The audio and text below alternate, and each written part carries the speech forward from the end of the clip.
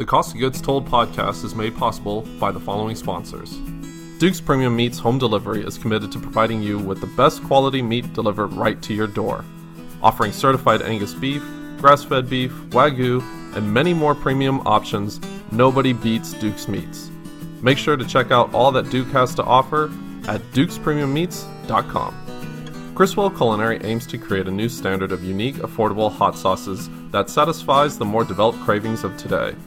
Bernie Brand Texas-style hot sauce is a boldly layered sauce with density and personality to proudly represent Texas. Go to BernieBrand.com to find a retailer near you. That's Bernie, B-O-E-R-N-E, brand.com. 0 Point Organics grows and supplies microgreens for over 30 major restaurants in the Houston area.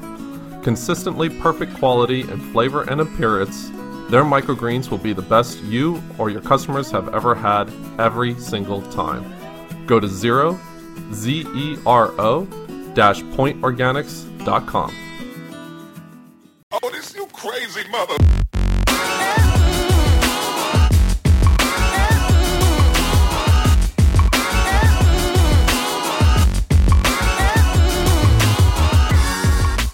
Welcome to the Cost of Goods Told podcast. My name's Connor. I'm a chef and media producer. I am joined, as always... now I'm coughing, even though you're the sick one. It's catching already. I am joined, as always, by my co-producer, Darren Lafferty, a veteran in the food service industry. I like that. I'll take it. You'll take it. I'll take it. Yeah, we'll keep calling it that. Thank you. know? Eventually, I'll believe it. Right. Eventually, I'll believe it. Today, we've got a special guest, marketing director at Fogo, Joey Machado. Thank you so much for driving in. You came all the way from Austin. From Seguin by way of Austin, Round Rock, College Station, you name it. I drove through it today. I hope you've made some other stops and didn't just do this podcast. Only for this. Yeah, only right. That's it. You flatter us, but we appreciate it, man. Thank you so much for coming on the podcast. Yeah. No, thank you for the invite. I know that we've seen you at all the different types of barbecue festivals with, whichever company that you were with or whatnot. But you are ingrained in the barbecue community, which is really cool. But you also come with a background of competition cooking and, a real knowledge of barbecue. Do you mind just kind of giving us a quick background on yourself? No, not at all. So, again, like I said, Joey Machado, currently the marketing director with Fogo Charcoal Products. Previously, I had a stint. I was with B&B. So I grew B&B into what they are today. I was with them for about a little over 5 years. We just kind of started going different directions. And so we joined Fogo Charcoal this year in May, directly after leaving B&B. And we're going to do the same thing with this brand. We're going to grow it, and it's a high-quality product. And my thing is no matter what we do, I got to believe in it. And so, it is a great product. And on top of that, it's great people. Yeah. And that's really, really, really what I love about it is the people. That's why I'm in this industry. I live in Seguin, Texas, which is just east of San Antonio, in between kind of San Antonio and Austin. Of course, I've been competing for a little over 20 years now. You're only like 29. How's that happen? I tell you what, sometimes I don't feel like I'm 29. No, I do this all the time because I can't even remember how old I am, but I'm 48 this year. It's a great age. Yeah, so 40, 48, 49, something like that. Anyways, but yeah, I have always looked a little bit younger than what I am. I don't feel it, but I try it. You still move good. I try. No canes. You don't see me in the morning though. It takes me a minute to get going. Is your team the Guadalupe Barbecue Company? Correct. Okay. So we actually have been competing under that name. We actually were first Guadalupe Barbecue Zone. Don't ask me why. I just like the way that it kind of rolled off the tongue. And we were kind of a party team when we first started. And that was prior to kids and, that type of deal. That's really appropriate. Totally appropriate. That's it. I mean, when I started barbecue, I thought it was a drinking competition. I didn't really know that we were actually supposed to do something with food. But it took us a little while before we kind of understood, that we just didn't want to show up and hang out with our friends, or we didn't want to entertain our friends the whole time. Yeah. And we actually wanted to get in there and get serious about cooking. And luckily for me, my wife, and now I have twins, who are fixing to be 18. Ty, my son, who has become a competitive cooker as well. And then he's got a twin sister, Taya, who she has been she's actually just as involved. My wife and daughter are both involved. They're at all the events we go to. Everybody knows them just as much as they know us. But we've been blessed to be able to try to, kind of make a transition from this little competition barbecue team, who we were just like everybody else out there. I have fallen into the role I am today because I needed to understand how to be able to afford to do this every weekend and, how to look for sponsors and that's kind of how I wound up in the role that I did. And I always had a sales and marketing background, so I've sold everything, you name it, I've sold it. But right before I got into barbecue industry full-fledged is we actually were in an oil field. Okay. And so I translated my competition side into entertaining into the oil field. Okay. So started doing oil field catering, that type of deal. And all of a sudden, like I said, I wound up working for a charcoal company. And it was a great gig, and, got to be around the people that I wanted to all the time. Yeah. I didn't have to make up excuses to go to barbecue contests anymore. I had to be there, to brand. And so we've kind of grown into it. And again, like I said, my son kind of grew into cooking with me. We were always a single cook team, Yeah. So we had people who'd show up, but no one would actually do anything. Okay. He was like, I'd buy the meat, prep the meat, do everything, turn in the meat. And then eventually I quit buying beer and people quit coming, and so that kind of rolls back to, my son Ty, while we were in the oil field side of it, I couldn't really cook that much because I was, again, continuing to try to market and try to grow, my sales job that I had in the oil field. So he stepped up. And so I got Ty to go, hey, you're coming to this API. They have this American Petroleum Institute thing, which they have these organizations all over the place where they raise money for scholarship programs in the oil field for oil field kids. And Ty, I think, he was 11 years old, and I started running some of these events. They'd have fishing tournaments and rope-ins and all that kind of crazy stuff. And so I just told Ty one day, I was like, hey, man, you're coming to come cook this weekend, And I had bought a Yoder 640 pellet cooker, and with the intention of I would drag this trailer around and I would go cook for customers, on site. And I said, the pellet cooker, I'd just cook overnight while I was in the hotel and be done with it. So I had this cooker. I basically got Ty. He understood everything except how to manage the fire. So I said, pellet cooker, simple thing. Takes away the fire aspect, get it going. Yeah. Well, all of a sudden, I didn't really have high expectations. I just wanted someone to represent our company. And Ty started winning. And so as soon as that kind of started happening, we started getting a little bit more clout about it, and Proud Dad, we were posting about it and that type of deal. And we actually had Yoder Smokers had actually reached out to us. Said, hey, it's pretty cool. You got a young kid cooking on this deal. And Yoder, they're like one of those companies, they don't sponsor nobody. They may say, you ask them for permission to be able to put their decal on your trailer. Right. That's kind of the sponsorship that you get from them. And then all of a sudden they were like really cool with it, and then they went ahead and they sponsored Ty. And so then all of a sudden Ty had a little deal where he had Food Network. He fell into a deal with Food Network, and they had the kids barbecue championship season 1. And then we kind of fell into that deal. And then all of a sudden, we're in California filming this show with Eddie Jackson and Camila Alves, who is Matthew McConaughey's wife. We wind up going out to California to go do this little show and not really knowing anything about what it was. Yeah. We had friends who did shows like Ernest Cervantes and a couple other ones who did some Food Network shows. And so it was like, oh, yeah, man, you're just going to be out there a couple days and they'll fly you home. I was like, all right, cool, whatever. And we went out there, and once we got there, they sat us down and go, hey, you're going to be here for potentially 3 to 4 weeks. And we didn't know because we only got open-ended tickets to go. Okay. And so what they did was they basically had 1 week where they trained the kids how to cook, and then they went from there, and then they did elimination rounds, all the way to the end. And so anyway, so we got there, and Ty wound up understanding that, he wound up teaching other kids how to cook. Now, he was the only one. There was one other kid there who kind of had a background. But other than that, everybody else was just kind of green. They were just cute on TV. Oh. And so... Was it all barbecue oriented? It was all barbecue oriented. Okay.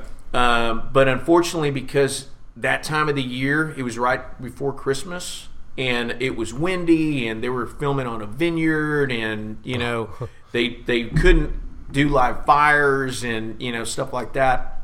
So anyways, long story short, the kids wound up cooking more on gas grills than they ever did. Ty we didn't even own a gas grill. Right. So he didn't understand, that type of deal, but we made it work. But anyway, so getting back to kind of where we were, I had the opportunity to meet somebody on that show who was Leslie Rourke Scott. Leslie Rourke Scott actually has been on Pitmasters and all kinds of stuff. She's been on numerous shows. And that started a little relationship between us two as being friends in what we started our barbecue family. Sure. So her son and my son, her son Jacob and my son Ty, started, kind of keeping in contact after the show and everything else. And regardless, neither Ty or Jacob won, but we made it really, really far in the show. You won in the grand scheme of things. Exactly. Yeah. We won in a way bigger picture. So as we left that show, like a week later, all of a sudden we started getting calls from, this lady that we met on the show. And she's like, hey, we do these barbecue festivals, and, we'd love for y'all to come down here. And so it happened to be Q in the Lou was like the first festival. Okay. And so there was another festival before that, but we were like, didn't know for sure if we really wanted to go do it or whatever. But Q in the Lou, I was like, we got time, let's go do this. And Ty and I we jumped in the car, and we literally drove, 14 hours straight to get there, to go to hang St. out. Louis. Yeah. So, to go hang out at this barbecue festival. And that was the first introduction I had to where not only did I hang out with Leslie, but that was the first time I met Mo Kason. That was the first time that I met Brad and Brooke Orson, Carrie Bringle. You're talking about all these great legends of barbecue. Okay, right. And Ty's there cooking with these guys. This group that it's called Ubon's Barbecue out of Yazoo City, Mississippi. That's who Leslie's father. He started that deal, and he's an icon in barbecue. And so that was kind of our first little introduction into this industry of barbecue. Yeah. And so after that, I kind of thought about it a little bit and go, you know what? I kind of like this industry, and I like these people. And I started to try to figure out how can I make this full-time gig. Right. This is where I want to be. And get paid. And so it was already a full-time gig. Exactly. You were just killing beers at that point. Exactly. So this is kind of how this whole thing transitioned into where I am today. Is there's several little things that happened that allowed us to meet the right people and to be understood, and everything else. Yeah. So from that point, I came home from Q in the Lou. I started reaching out to a couple of our sponsors that we had and who I knew didn't have a true marketing company or whatever. And at that time, when I came back, B&B Charcoal was one of our sponsors. And I had begged and pleaded to be able to get that, and word on the street was Western Wood Products was actually, they were selling out to Duraflame at the time. And so Western used to be like the number one player in the competition world. Really? And it was like if you went to a big comp, Western rolled in with a huge rig and they had fire pits and if you didn't have an in, you couldn't get into their party, or get a koozie or get a cap or anything like that. Right. And we happen to know a few people who knew Ryan and his dad, who actually owned Western at the time. So I kind of had a little inside information on what was happening, so I had reached out to B&B, and I knew that they were just a little, basically they were just a little podunk little company, and we kind of talked a little bit, and and I told them, I was like, hey, I've been in sales marketing forever. I think that there's a huge opportunity for you coming around the corner. And so we kind of started going back and forth. Really, I worked for them for almost a year, unpaid, where I was just going and doing trade shows and just becoming kind of a super influencer for them, going to these barbecue events and branding and and like a brand ambassador type exactly thing. But going like way beyond. I would have the whole display of products and the whole deal. And so once we kind of started doing that and we started getting more and more exposure, and I got to sit in front of those Academy buyers and the Walmart buyers and really understand what they're looking for. H-E-B and all those. Exactly. Yeah. Not that they're major, but but you're in there. No. It was huge. It was a huge stepping stone. And so once that kind of happened, one of the biggest events once I got on payroll.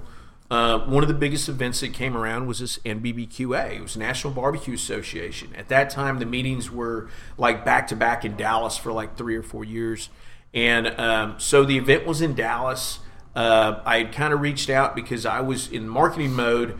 Anything barbecue-related, I was just trying to figure out how can I get my foot in that door somewhere. Right. And so NBBQA was this event that was relatively close. I called them. I didn't really know anybody in the organization, and I was like, "Hey, I'm a charcoal and wood company. Cold call. Nothing wrong with a good old cold call, right?" I said, y'all have this night. It's called Night of Fire. I don't really know what you do, but can you tell me about it? And they told me, they go, "Oh yeah, we have all these pitmasters come in, and and we do all this." I was like, "Okay." I said, "So what do y'all do for fuel?" And they said, "Well, we just buy it." I was like, "Okay." I said, "If I would bring it to you for free, could I have branding there?" And they're like, "Yeah, definitely. Come on in." And so I just showed up with like a trailer full of everything. And at that time, Kingsford was, they were one of their sponsors. And you had Weber was one of their sponsors. And, you had all these companies, who were already involved. And then here I come. Nobody knew me from nobody. Right. And I just show up with my trailer and I just start unloading. And people didn't know if I was the hired hand or what I was doing. Coming or going. And so got there, unloaded, got everything kind of set up. I made it into what I thought it should look like. Yeah. And then started meeting people. And then before I knew it, I turned around and, oh, hey, there's Mo Cason, who I just had met. Yeah. At Q&Lou. And Brad and Brooke. Oh, and Brad's mom happens to be president of NBBQA. And, so then all these things, these little things started clicking. And I've always been a guy who, it doesn't matter what it is or if it's mine or if it's not mine. If it looks like it needs to be done, I usually go do it. Okay. And I don't care, what it is. If I see that there's a need or, if there's a piece of trash right there and I walk past it twice and it's still there, I'm going to pick it up. Yeah. And it doesn't matter. Like I said, I've always been that type of person. And I think a lot of people have seen me kind of doing that. They're used to me going, they're in 1 minute I'm head to toe covered in charcoal dust, and I'll run to the hotel and go get cleaned up and come back to the event or whatever. Yeah. And everyone understands that, I'm not that guy who just shows up, and, I don't have people for that. Yeah. I'm not used to that. You're a doer. Exactly. Yeah. I'm a doer, and I just make it happen. And I was always used to having shoestring budgets, especially starting with this company because they had no marketing before.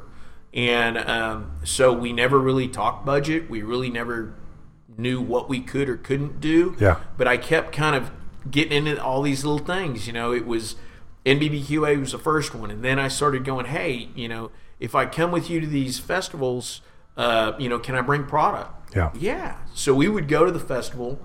We would actually work with Leslie with their group with Ubon's Barbecue, and they had actually been sponsored by Royal Oak forever. But I would go take product.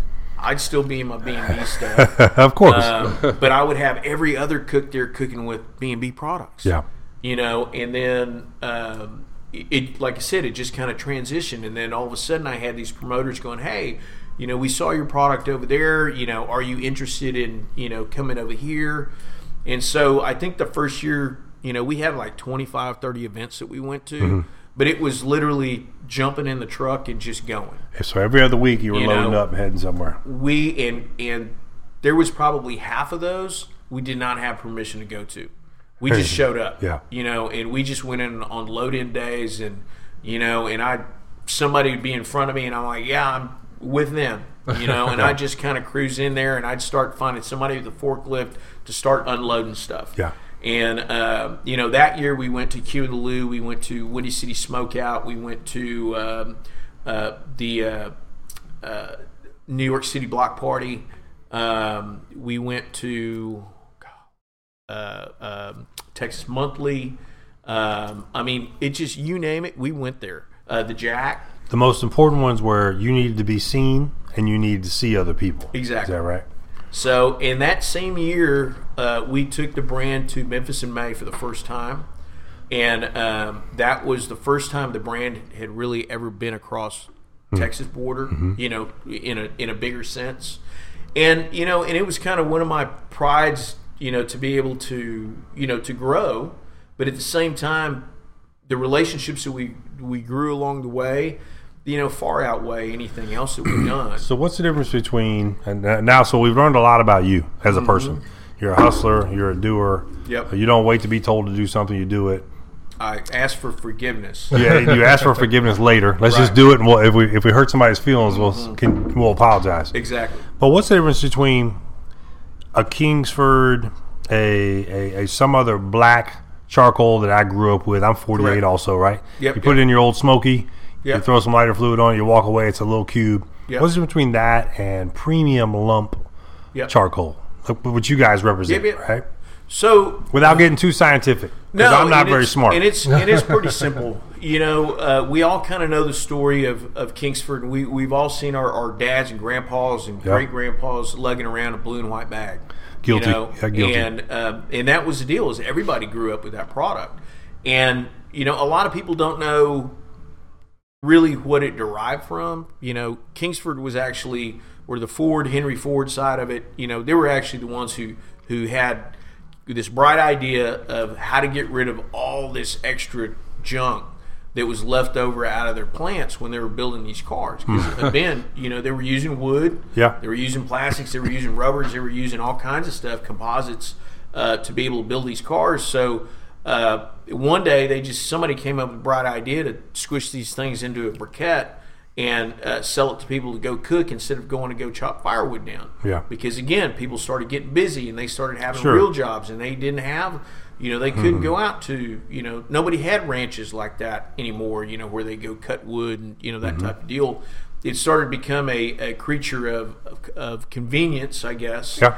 And I think at the same time, I think they were the same ones who actually made a commercial barbecue pit to go hand in hand with that product. So again, like I said, it's what I try to tell people is there's no right way or wrong way to do this. Wagyu did not exist in a grocery store 5 years ago. Right. Not in the U.S. anyway. But it exists today. We won't tell everybody that's not really Wagyu. But anyways. There's a small disclaimer at the bottom of that. Exactly. Right? Read the fine print. Right. But at the same time, the quality of beef is, we're going to say, better today. It's very arguable because, again, we grew up. It's so subjective. The first ribeye that we ever said was a great ribeye had an eye that big on it. Yeah. And it didn't have any spinalis. Yeah. Now we've gotten to where everything's flipped and we're looking for that much spinalis and that much eye. Right. But again, more education. But that's where the internet has come in, and it's all helped us all. Yeah. No matter what you do, if it's barbecue or plumbing or whatever, car maintenance, whatever, how any business survives today, I don't have any clue, because you can actually go on YouTube and you figure it out in like 2 minutes. Right. But like I said, now what's happening is people are being more wary about what they're putting in their bodies, period. So, you can have a natural briquette now, which is made out of 100% charcoal dust that would be hickory or mesquite or whatever. Nobody really knows, but all we know is if you take a Kingsford briquette and you take a natural briquette and you burn the same one, one's going to have a bigger pile of ash than the other one. And why is that? Because one's got other stuff in it besides just charcoal dust. Yeah. So majority of your charcoal briquettes today will have anywhere between a 7 to 15% natural starch binder. Whether, it's just whatever starch you can possibly think of, a tapioca, whatever. That's what they use to do a binder. So the binders have to be food grade then? Yes. Okay. It's supposed to be. All right. But again, like I said, it only affects the products that are made in the United States. Gotcha. So we have lots of other products that come in from overseas or come from south of the border, whatever. Those products, there's so many labels right now, but there's very few manufacturers, if that makes sense. Our friend, or both of our friends right now, with Texas Premium Charcoal, for example, he's like one of the only guys who's making charcoal. He was making charcoal here in Texas. But again, like I said, no matter, you've got to look at all those bags pretty sure. good. The product that we sell today all comes from South America. Okay. Or South. But to be real honest, majority of the product that you buy today, except for Royal Oak products, they all come from South America as well. The only difference between what Fogo charcoal product is today, opposed to any other premium charcoal that you have, is the screening process that we go through to put the product in the bag. So we have 3 different bag sizes on our premium charcoal products, which is an oak lump, and it's a blend. So there's not enough of a red oak or a white oak or anything to make it one particular oak species. It's just an oak blend. In that particular product, in each bag that's represented, we have an 8-pound, a 17.6 pound, and then it goes up to a 25-pound bag. The smaller the bag, the smaller the lump. Oh, okay. And it's our Makes small sense. bag, which is our 8.8 pound, is what I call our briquette alternative. Is that home use, like It's- non-commercial, non-comp, honestly, it's turned into my favorite charcoal. Whether I'm running in my old hickory or if I'm running in my old hickory is basically like it's a backyard commercial smoker, type of deal. But I run offset cookers, I run drums, I've got PK grills, I've got M grills, you name it, we've got them all. And those things, that small lump, because it's very small, it's uniform, it stacks really nicely. It actually is just as consistent as any briquette that you could put out there. But as you move up the chain, we have a medium-sized bag that's going to give you a medium-sized lump. It's pretty traditional. Hold that thought. Go ahead. Hold on. We're going to take a break real quick. Yeah, go right ahead. We'll do a sponsor, and then we'll jump back into the medium. So we talked about the small. We'll jump back into the medium. So anyway, we'll edit that out. But Perfect. So stick around. We're going to take a break real quick to hear from our sponsors, Duke Premium Meats, 0 Point Organics, and Bernie Hot Sauce. Be right back. The Cost of Goods Told podcast is made possible by the following sponsors. Criswell Culinary aims to create a new standard of unique, affordable hot sauces that satisfies the more developed cravings of today. Bernie Brand Texas-style hot sauce is a boldly layered sauce with density and personality to proudly represent Texas. Go to BernieBrand.com to find a retailer near you.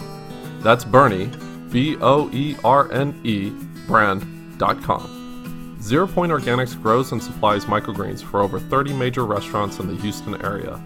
Consistently perfect quality in flavor and appearance, their microgreens will be the best you or your customers have ever had every single time. Go to pointorganics.com. Duke's Premium Meats Home Delivery is committed to providing you with the best quality meat delivered right to your door.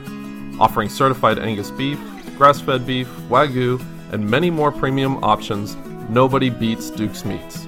Make sure to check out all that Duke has to offer at dukespremiummeats.com. Welcome back to the Cost of Goods Told podcast. Joey, I just want to say one thing.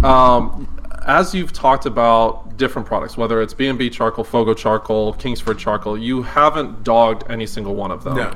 I think it's kind of like craft barbecue. Yep. I could say I like Harlem Road barbecue without putting down a Blood Brothers barbecue or Fegis barbecue or anything along those lines. These different guys, characteristics, yeah. Different characteristics. Yeah. They serve a different purpose at different times of what my stomach's craving, that sort of thing. And it seems like that has translated into how you're approaching any product. Because, you talk about the Green Egg, you talk about, the Weber grills and so forth. While Green Egg has its own charcoal, there's, you don't say, hey, you can't use that. Correct. With Fogo, being Fogo, it's going to need the assistance of other products, like whether it's a B&B sticker, correct. To get it going and so forth. Yeah, no. And what I kind of tell people is now that, I've gone to Fogo Charcoal, and A, we're a smaller company. B, we are a craft charcoal, to be real honest. If you want to compare it to anything, that would be what we would compare it to. Mm-hmm. Is this charcoal for everybody? No.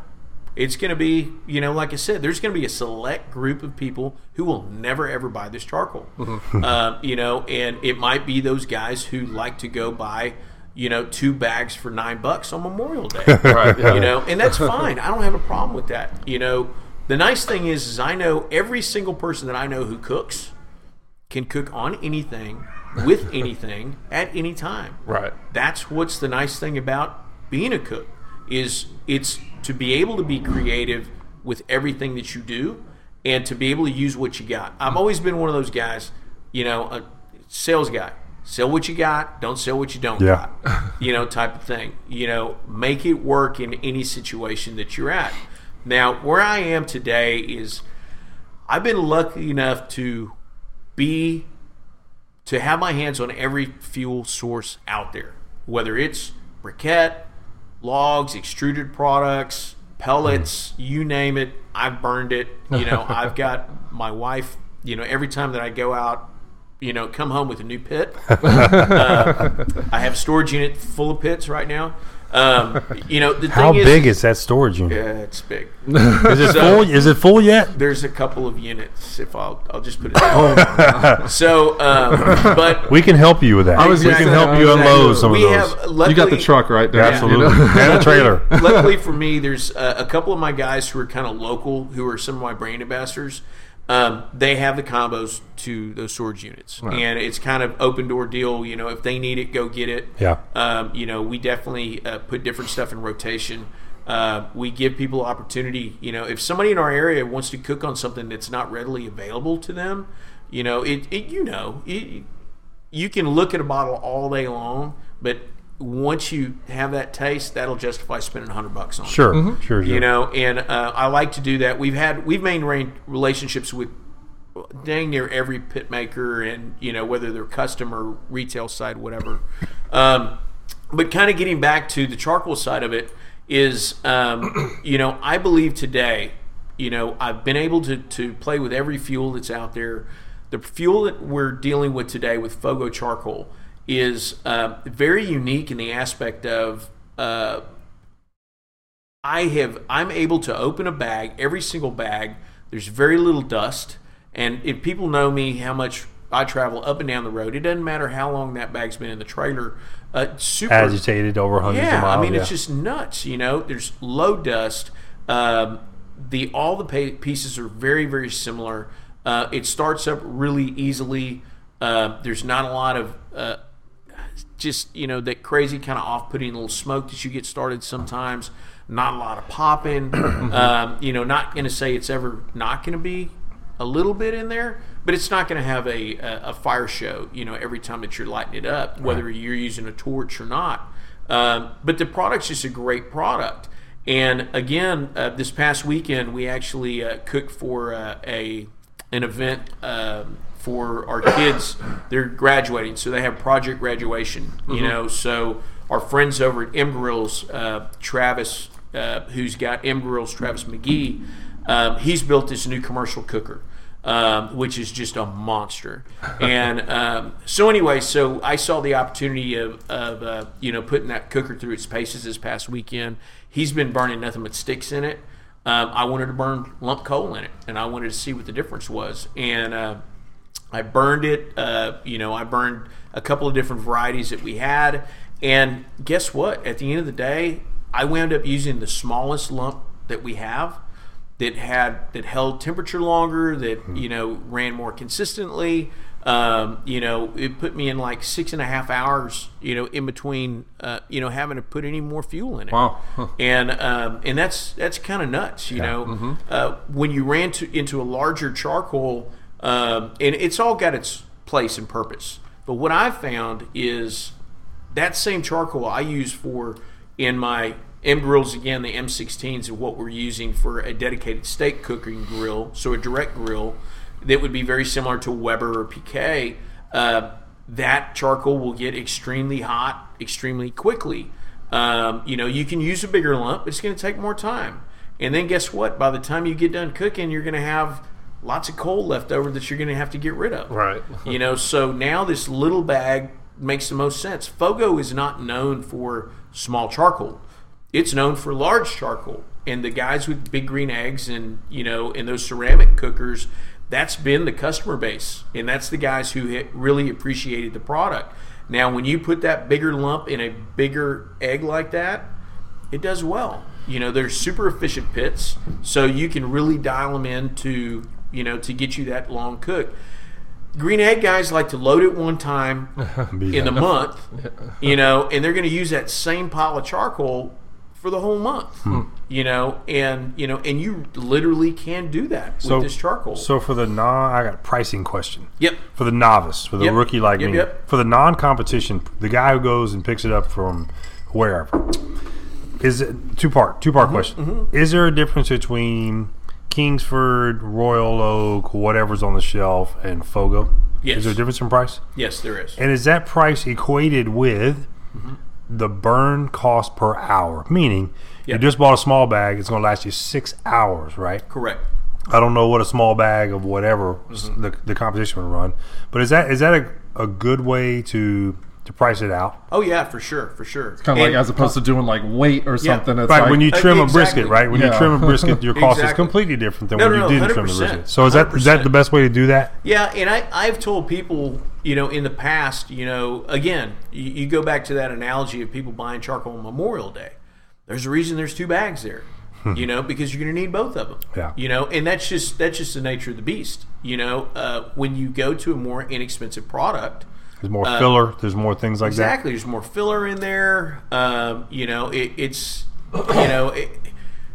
hate to. You use the tapioca starch, like example earlier. Yep. Now I'm thinking like the expensive stuff, the Yeah. inexpensive product. Exactly. Just have tapioca pudding. That's what you're getting anyway. Exactly. Well, it's kind of one of those things that, again, there's a reason why, you have Macy's and you got a dollar store. Yeah. You can kind of buy That's the a big same, swing right there. You can buy the same stuff at both stores, kind of, but, at the end of the day, don't expect too much from the stuff that's coming from dollar store. Right. Mm-hmm. And again, I never wanted to be associated with a company that I didn't want to be available on every corner.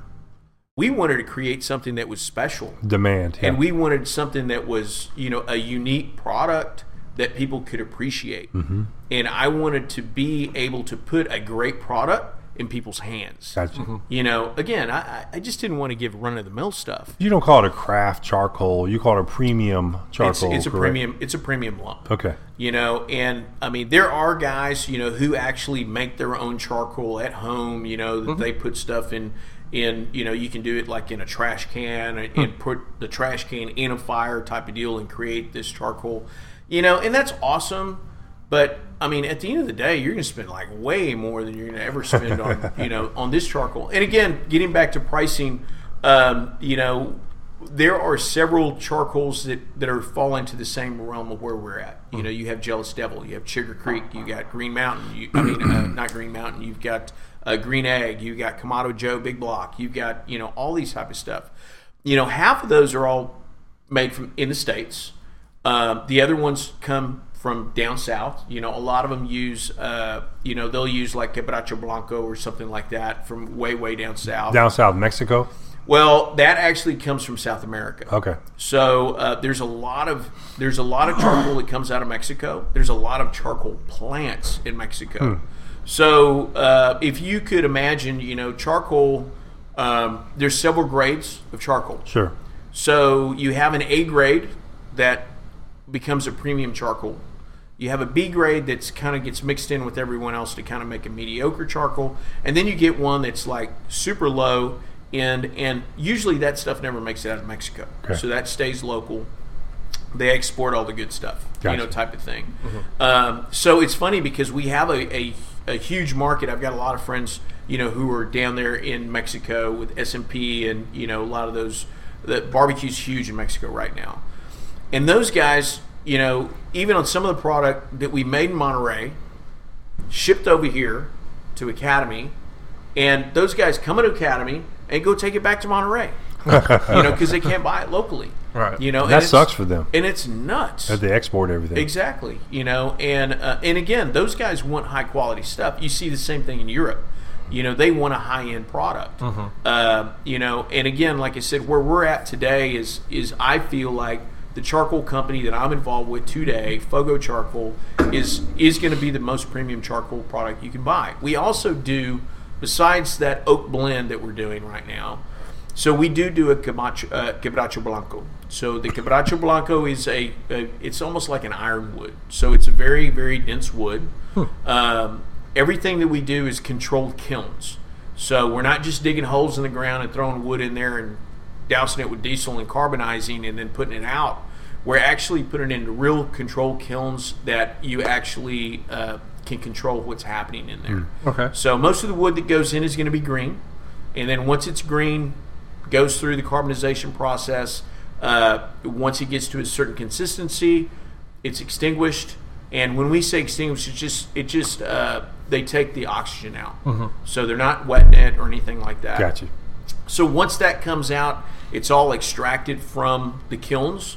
So some of the kilns that you may see out in the industries are as simple as a hole dug in the ground that they'll just load full of wood. And then they just literally just light it on fire. And then whenever it's done, they'll put it out.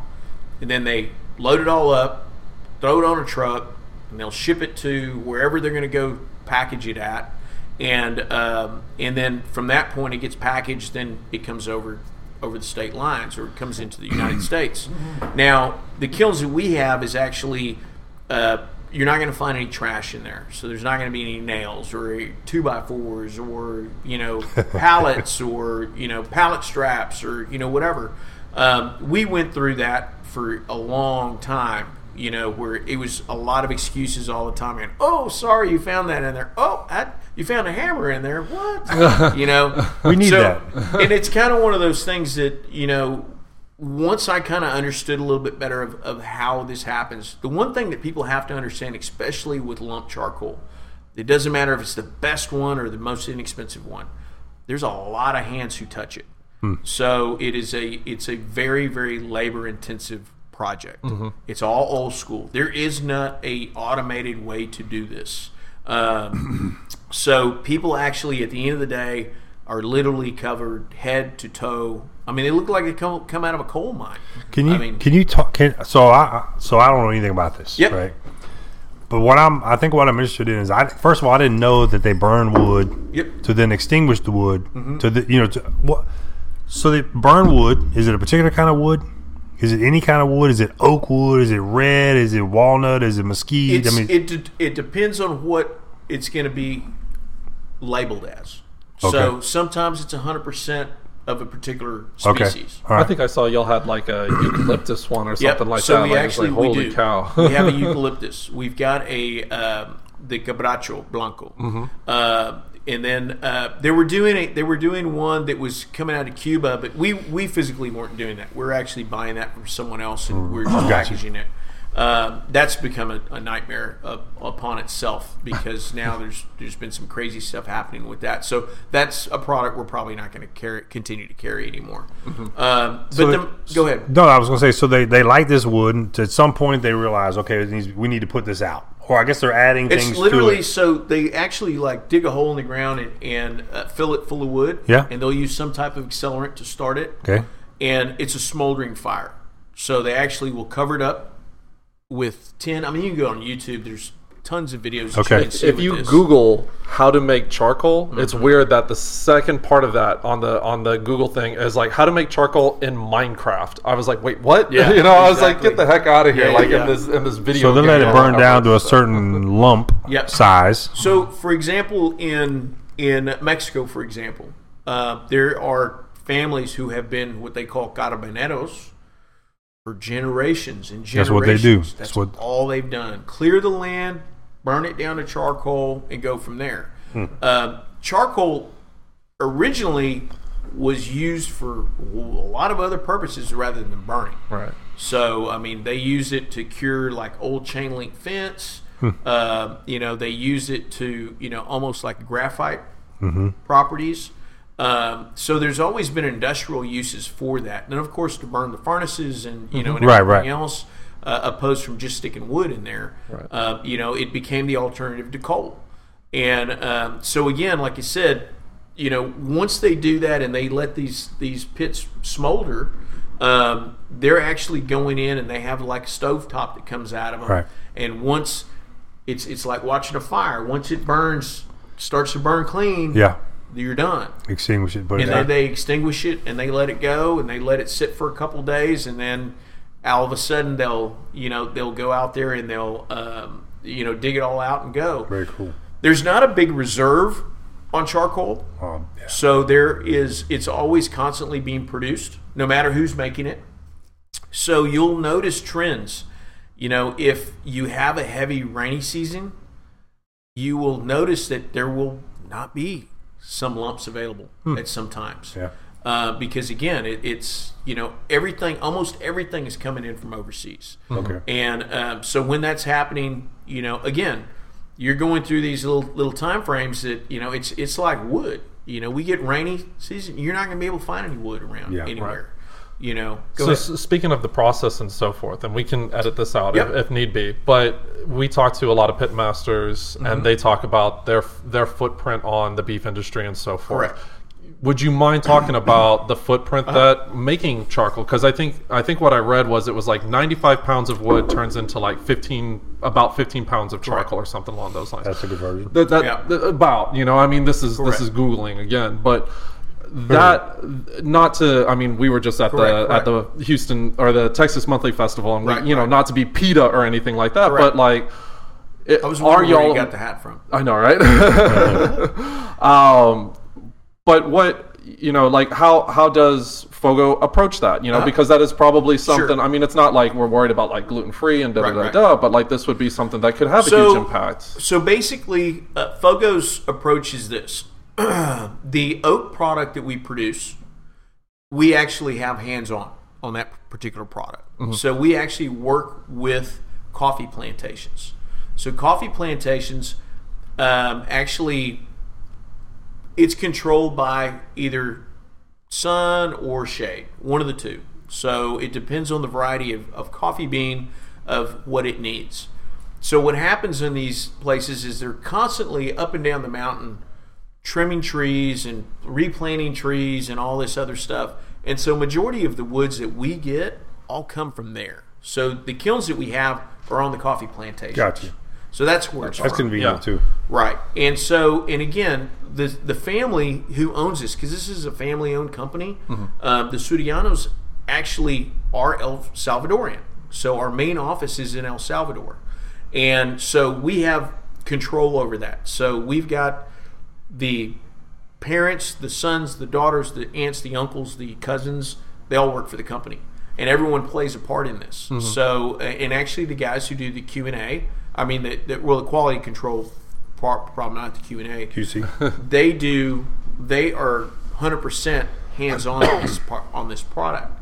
So when they started doing the packaging on this stuff, the initial thing is this company at one time they actually did. They were the ones who provided Kamado Joe with all their charcoal. Okay, that's how they got their start. And then after that, Kamado Joe decided they were going to kind of go and do their own thing, type of deal, make it bigger, better, faster, cheaper type of thing, and they went ahead and just continued to go the direction they were going. They said, "Hey, we got a great product. Why do we need to change? Let's just create our own brand and let's just, continue to sell." And it just everything kind of fell into place, and they're making it work. Well, granted, there's lots of family that needs to be fed off of this thing. So they need to make a great product. It's got a great margin, basically. So the concept right now with Fogo is they don't want to be in 10,000 stores. They want to be in 1,000 stores and doing the best possible product possible. Yeah. So will this ever be a product that'll be in Walmart or Academy or Buc-ee's? Maybe, but it's going to be like way, way down the road. The focus is going to be always doing the best possible product out there. Again, you can buy a Hyundai, but if you can afford a Maserati, why not? But again, like I said, buy your kid a Hyundai. And that's the thing is we understand that not everyone can justify going and spending, $20, $25, $30 on a bag of charcoal all the time. But again, it's proof in the pudding type of thing. People won't ever understand what the product is until they use it. Gotcha. The new product that we have right now, which isn't new, it's just that little 8.8 pound bag. That's a great entry level product. You're going to be in the $10 range of charcoal. It was funny because but you're going to get 6 hours out of time. Right? It's going to be a ridiculous amount of time that you get out of it. Yeah. And it was funny because about 4 years ago, when I was with the previous company, we would go to New York every year for the New York Block Party. And I would go by all these food carts. And every food cart had this bag of charcoal sitting at every food cart. And I made it like one of my goals is I was like, I want to be that bag. That's what I wanted to do. I wanted to take that current product that I had, and I said, I'm going to figure out how to put my bag there every one, because that's like stupid branding, Yeah. And, we could put the tent and, they could have the umbrella, and it would just be ridiculous. Because I wasn't concerned with a customer base in New York. I was concerned with the millions of people who go to New York. Yeah. That's the big picture thing is I wanted to see that guy from Texas going, hey, I know that brand, and when he goes home, he goes, it's good enough for them, it's good enough for me type of thing. And once I came back to Fogo and we finally signed the deal and made all this happen is, I had to pull Sebastian, who's the president right now, had to pull him aside and go, you know what? I said, you spent all this time in New York, and that bag that was sitting at each one of those food carts was Fogo. And it was, and that was it. I said, I was trying to knock you out of there. I said, but now I understand why they kept it there and they wouldn't do anything else, especially when there's all these other inexpensive products out there. Sure. And it's because they got the longest burn out of this little charcoal grill that they would have on their pit. And it was low smoke, and it was low ash, and it was low everything. So in the big scheme of things, when I look at it full circle, I was like, man, those guys are, pretty smart, because they could be buying a subpar product that they could be going through 3 or 4 bags a day. Right. Instead, and that's why I couldn't figure it out. They all have just one little bag. What's up with that? But again, like I said, I think that so bigger is not always better. Exactly. And I know it's debatable. But again, there's a time and a place. Yeah. And like I said, for every situation, and I think that we have a product that will serve every purpose. So we're here in Houston today. So for us, for guys who are in the Houston area, we have guys like the Texas Star. Our focus is going to be in premium retail outlets. So we want to take care of those specialty customers. But I'm also kind of jumping off into the craft barbecue side. Those guys, they want a great product. and they want something they can rely on. They want something that's available to them. They want something, but also at the same time, I get involved in stuff that they get involved in. So I go to the festivals and I go to the events. I know most of all these guys. And most of these guys will trust me if I say, hey, you really need to give this a try. Mm-hmm. And then I know the next question is going to be, all right, great. Now where do I get this from? Right. And we're trying to work with food service companies right now to be able to get that product out there. Again, if those guys trust this product, there's no reason why a backyard guy wouldn't. Sure. The only restriction that we have on that, again, is mentality. Mm-hmm. If they go and buy a $20 pit from, Academy, it's pretty hard to spend $20, on this, because some guys go, well, I can buy a pit every single time I buy this stuff. This is only $4, whatever. Right. I get that. That's fine. That's a mindset. Exactly. Just like you said. Education will help that, but that's probably not your customer. No. You know what I mean? No. Right. So you probably don't want that business anyway. No, you can catch a fish on a cane pole. You know that. Yeah. But if you really want to catch a good fish, you got to have the right tools. So speaking of applications and so forth, I think my first introduction to Fogo was actually at Robert Lerma's backyard party. Yeah. And they had the mill scales out there, but it was being utilized. One was being used for almost like a flat top type of thing for burgers, so super high heat. I think Patrick was doing hot dogs on the end there, and he was kind of doing it that way. We had a green egg going as well, which was really kind of cool. What are some of the applications that you've seen, who's using the jumbo lump for that long cook, that sort of thing? And not to play favorites or anything, but I mean, no name dropping. Yeah, right. No, I mean right now we have guys like in our super premium lump. That's a huge lump. It's big. But we have guys who like to run that in, who are running offset cookers. Mm-hmm. So they want to go ahead and they can put a little bit of that in their offset cookers, like in a Jambo or even get into a bigger vault cooker or something like that. And that's a great product for that. Majority of the folks right now, again, drum cookers. I do a lot of stuff with Gateway, which Gateway, Tim Shear. He's the guy he's got Gateway drums, but he's also got Blues Hog products. Now, Blues Hog, he's got his own charcoal line, but I actually run his drums, and I spend a lot of time with him, and we actually, I've been running it in my drum, that he made, whatever, and it's just ridiculous, with the time that you can get out of that, on those things, because now drum cookers, you can get those, and they can run 20 hours on like 8 pounds of charcoal, and then when you put this other stuff, this more premium charcoal in it, you're even pushing those boundaries even further, or you're running less product in them, So there's all kinds of advantages and alternatives, and and everything else. Mm-hmm. But then you have right now I'm involved with SCA, so the Steak Cook-Off Association. Probably one of the biggest growing barbecue sports out there. You can win $1,000 cooking a ribeye. You show up, you're gone for half a day. You basically it's a quick cook, isn't it? They provide you the steaks. It's about as level playing field as you can possibly get because everyone's cooking the same meat. Okay. You bring in your own grill. We have actually, I pushed for a long time trying to get everybody into cooking on briquettes for that thing. Now that I have this new product, this little 8.8 pounder, that's like the new go-to because again, bigger's not better. Right. There was guys who were doing 2 chimneys in a PK and cooking a steak. You're only cooking a steak for 7 minutes. Right. And so at the end of the day, you got guys who are dumping out a whole bag of charcoal, that's going to burn for another 3 hours. Yeah. And opposed now we can get to a high temp.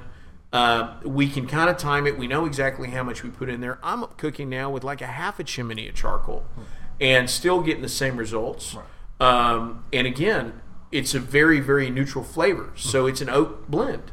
So you can make that taste like anything by dropping in one little wood chunk, But again, consistent burn, and all those type of things that you look at are the advantages. Now people actually have a game plan when they're going to cook. And we have guys who go, oh no, I only do this, and I have to hold my tongue this way when I do that. Right.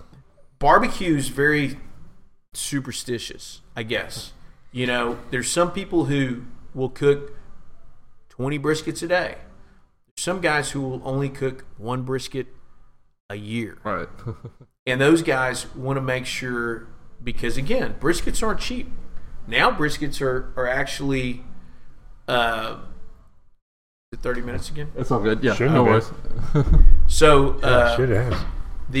so now briskets are no longer $20 a brisket. Right. Briskets are $40, $50, $60 a brisket.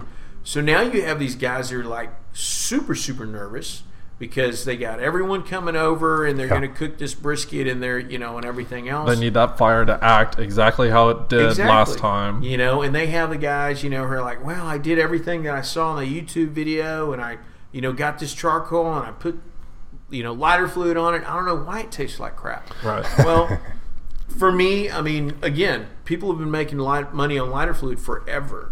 And there is a way to use it, but nobody knows how to use lighter fluid, unfortunately. So if people do want that education, especially with Fogo charcoal, I know that I think on YouTube, I saw you working with somebody and y'all were going through like Aaron Franklin's book or something. It was really kind of cool. I watch everything on like 1.5 speed, like it's just but if they're looking for that information so that they can at least know what they're getting into before they buy it. Correct. Where can they find that information? So they can actually just go to our website. We've got links up on our website at fogocharcoal.com. But we have Sebastian, and that's one of the things I really, really love about the president of our company is he is a barbecue freak. So he loves everything. And like Aaron Franklin's like one of his idols. I've had Sebastian Austin a few times, and I took him to one of Lerma's parties actually, and he's like, "Oh, is Aaron going to be there? Is Aaron going to be there?" I'm like, Aaron doesn't like show up at all these barbecue things. He's, there's certain people who do. Aaron's not that guy. Aaron has his own things, but you go to Aaron. Exactly, you go to Aaron. And it's been kind of one of those things to where we spend more and more time together, and I understand that he's like super into it. Previously my other company, if I would not have done social media, none exists. Right. And that's kind of the thing is to be able to be truly involved with what you do, it shows. And like I said, there's a whole different respect for individuals. I think that when you're just not out there selling it.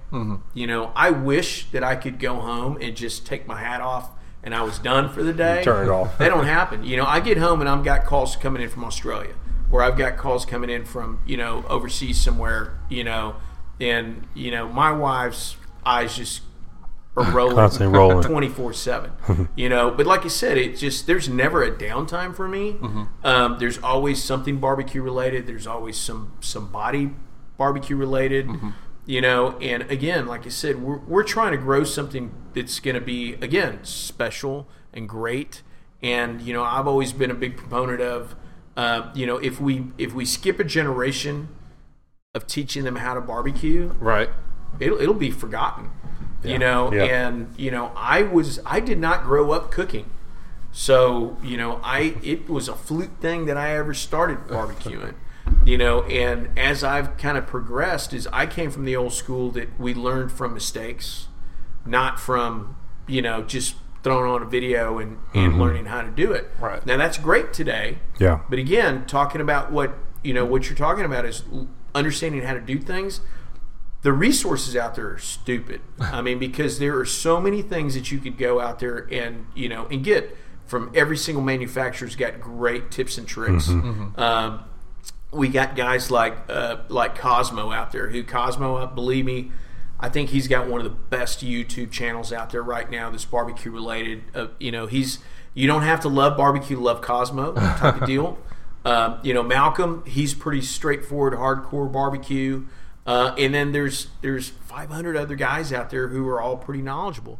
There's a couple of yahoos out there that, like I said, it's hard to take serious sometimes, but everyone's got information. But give yourself a ton of credit too, because not to bring up B&B, but you became synonymous with B&B or whatever the hell that word is. Synonymous. Yep. Thank you. Okay. Yep. But we knew what you meant. That comes with knowing what these guys are looking for. Correct. You know, and it's being able to talk to the pit masters and talk on an educated level. Like, hey, look, I know what this is going to do to your cook. Correct. And we've seen it, you know, even on your Instagram and so forth, where it's like, hey, you've got tips and tricks. So like when you go home, you're probably answering Q&As, you know, for people like, hey, this is what happened to this, or like, hey, why did my fire do this? Exactly. And you've got to know that. You can't just have a product where it's like, okay, I sold you the whatever. I sold you the cooker. Mm-hmm. Now I'm done. You know, that's probably what separates Joey from those who want to be in that business, right? Because you have the comp background, you've been selling it, you get the hands-on experience. Your son's involved in it day and night. Your wife's rolling her eyes nonstop. I mean, you guys live the barbecue life, right? So through all of that, through the sales, the marketing, the branding, the education, nonstop education, where do people buy your products? So again, if I wanted to go buy, where would I go? So for you jump in your car and you just run right down to, you know, Texas Star Grill. Luckily, right as soon as I kind of came on board with Fogo, one of the things that happened in like crazy motion was we did get into Ace Distribution like right away. Okay. So we're going into Ace Distribution. It's going to take a little while. In Texas, I'm assuming? Well, no. It's going to be coast to coast. Okay. So you got into the warehouse. That's huge. Right. So we're there. Now it's going to be people who have to ask for it. Mm-hmm. Not every store is going to stock it, but it is available. You can even go online, order it, to ship to store. So I was going to say, do you sell it online, like your website? Do you sell it on Amazon? We sell it on our website. We sell it on Amazon, and really that's kind of it. I mean, we're going to start doing like some Facebook Marketplace type of stuff. You sell on Amazon. What else do you need? Well, here's the deal: is when I looked at some options of going to work for someone, I was not looking at going to work for a charcoal company. I was looking at something barbecue related. I knew I wanted to stay in the industry, but I really didn't know what. Mm-hmm. I thought that leaving B&B and going to another charcoal company was people were going to have doubts in why I was doing things. Right. Mm-hmm. So, and I feel that, you know, every once in a while, you know, people are like, you pushed that, now you're pushing this. Well, I mean, there's other things underlying things that happened. But mainly it was because, I mean, we just want to go in two different directions. Yeah. I want something special. They just want to be everywhere. I get it. You know, so, you know, when we happen to do this, I did a lot of research into a lot of companies, even deeper than what I already kind of knew. And one of the main things that just really kind of caught me off guard was Fogo Charcoal was #1 rated charcoal for like 3 or 4 years on Amazon. Okay? To be able to have that, buy it, ship it to your house and all that, not cheap. Yeah, I'm sure. But the other thing, when I go in, because I buy a lot of stuff on Amazon, I go through and look at all the reviews. Mm-hmm. And the funny thing is because ceramic guys pretty much know everything. So they are scientific as it comes. And if there's anybody who's going to debunk anything that you're going to say, it's going to be them because they know the science behind it. Those guys love Fogo, and they were the ones who really, really pushed the big lump charcoal. That is why Fogo's had the success that it has, because of that ceramic market. Mm-hmm. Now it's time for us to grow more. Yeah. Now, when you're sending a bag of charcoal across the country to someone, they're getting it, they're loving the product, they're not complaining that it's all crumbles at the end of the bag, because the product it's a better product, it's denser, it's packed better. Yeah. That's why there's no issues with that product. Cool. And so at the end of the day, when I saw that, I go, man, I said, there's no way, because I tried to stay away with my previous company. They kept wanting to do mail order stuff. And I was like, nah, I don't want to do it. Yeah, because the agitation, the beat up the product, it shows up in crumbles. And our reviews, because that's the #1 thing. You know, it's hard enough just buying the last bag on the pallet, right? Much less, one that you just put through in a box and shipped across the country. Right. I knew what you were going to have when you got it to the house. Yeah. Right. And we just didn't want to risk that. Sure. So not to speak for Fogo, but would it be advantageous? So like, this podcast is to help create a relationship from the listener to a product or to, you know, a restaurant or anything along those lines to help Fogo grow if they love the product. Just like I can walk into a Specs and say, hey, look, I want this sort of wine. They can order it and get it, you know, next day or something like that. But that also puts it on the shelf for somebody else to try. Exactly. Would Ace Hardware be probably one of the best outlets for that so that they could help the store owners put a great product on there? Because a lot of these are independently owned, family-owned Ace Hardwares. As much as people think it's a big company, they are franchises. Right. But then it also helps put it there so that somebody else can pick up a bag, you know, and it doesn't take much for them to get another shipment, you know, coming in. As far as Ace Hardware goes. No, you're 100%. You know, Ace kind of works like, you know, once you make it into their distribution, that's like, I mean, that's an achievement. That's your golden ticket. But in the meanwhile, you know, you're kind of on probation, kind of. So once you get it there, well, then it's got to sell. Well, it's not their job to sell your product. Right. So you still have to get out there, and we actually have a marketing team. So I said before that I wasn't used to having a team. I actually do have a team now. So we actually have some people who help me. We actually have Salesforce. We actually have, you know, I only do Facebook now. That's it. Facebook's my jam anyway. So, you know, and that's honestly, your generation. It's my generation, but I think that and mine too, by the way. More barbecue guys. I mean, they do Insta and they follow Twitter and all that, but that's where they all talk is on Facebook. It really is, I believe. And if anybody who's followed me, you know, every time that I go to an event or I go on a trip or I do whatever, I try to post a video every trip. You know, if it's 1 day, 2 day, 3 day, whatever. Sometimes I'll get lazy and roll them all in one. But, you know, I try to give everyone the experience of where I've been and what I'm doing. You know, because I don't have a set schedule as far as I mean, I have things that I've got on my calendar. They may get switched around, or I may have stuff that dump in front of them. But I always look at something as an opportunity. So if I see an opportunity or somebody goes, hey, they're going to do this at this particular store, you probably ought to be there, I'll jump in the truck and I'll go. You know, and it may put other things on hold or it may push things, you know, cramped or whatever. But my thing is I think that you have to seize the opportunity, especially with what we're doing today, because, again, I don't have a set marketplace right now. I want to become the number one product in a specialty store. I do not want to be the number one seller in Walmart, but I do want to be the number one go-to in the specialty side of it. Now, we consider Ace to be a specialty store because Ace Hardware, opposed to any other stores like that, a Do It Best, or they are like super, super barbecue forward. So the buyers of those segments I know very well, and they know how big this animal is. We were in a store, there's a Westlake store in St. Louis that they have 3,000 square foot dedicated to barbecue.